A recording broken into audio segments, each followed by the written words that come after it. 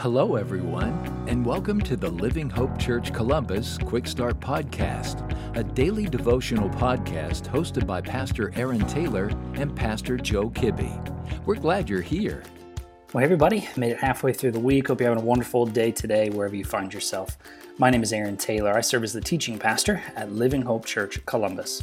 And our passage for today is found in the Old Testament book of Psalm, chapter 120, verse 2. One verse here, but really looking at this chapter in its entirety. And God's word says this through David: Lord, rescue me from lying lips and a deceitful tongue.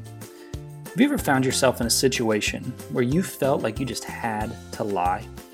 Maybe it was to protect someone from being hurt by your words, or maybe it was really just to cover your tracks so that you didn't get in trouble for something that you shouldn't have done in the first place.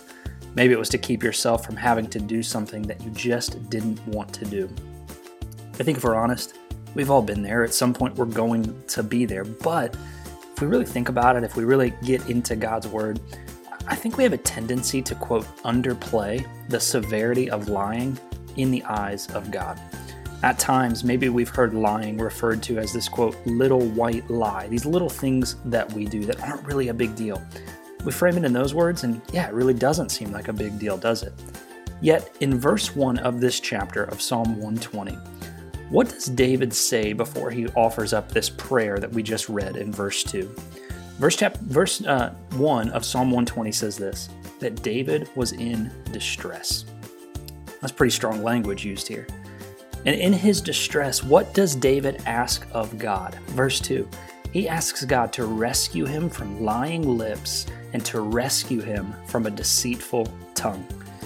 You see, I believe that even that one simple verse, we see that David understood the severity of lying in the eyes of God.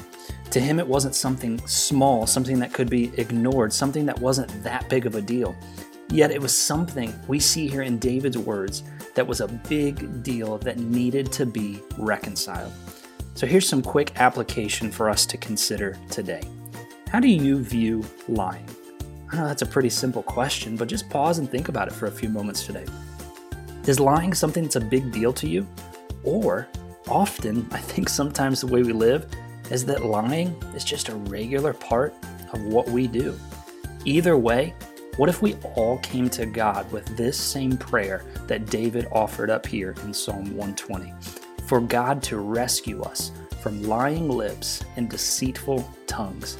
I wonder, through that simple prayer, how our relationships would look drastically different. And if you found this podcast helpful, would you send me an email today to aaron@livinghopecolumbus.com. I'd love to hear what Jesus is doing in your life and how I can be praying for you. Hope you have a great rest of your day. Thank you for joining us today. Be sure to subscribe and rate this podcast. Have a great day.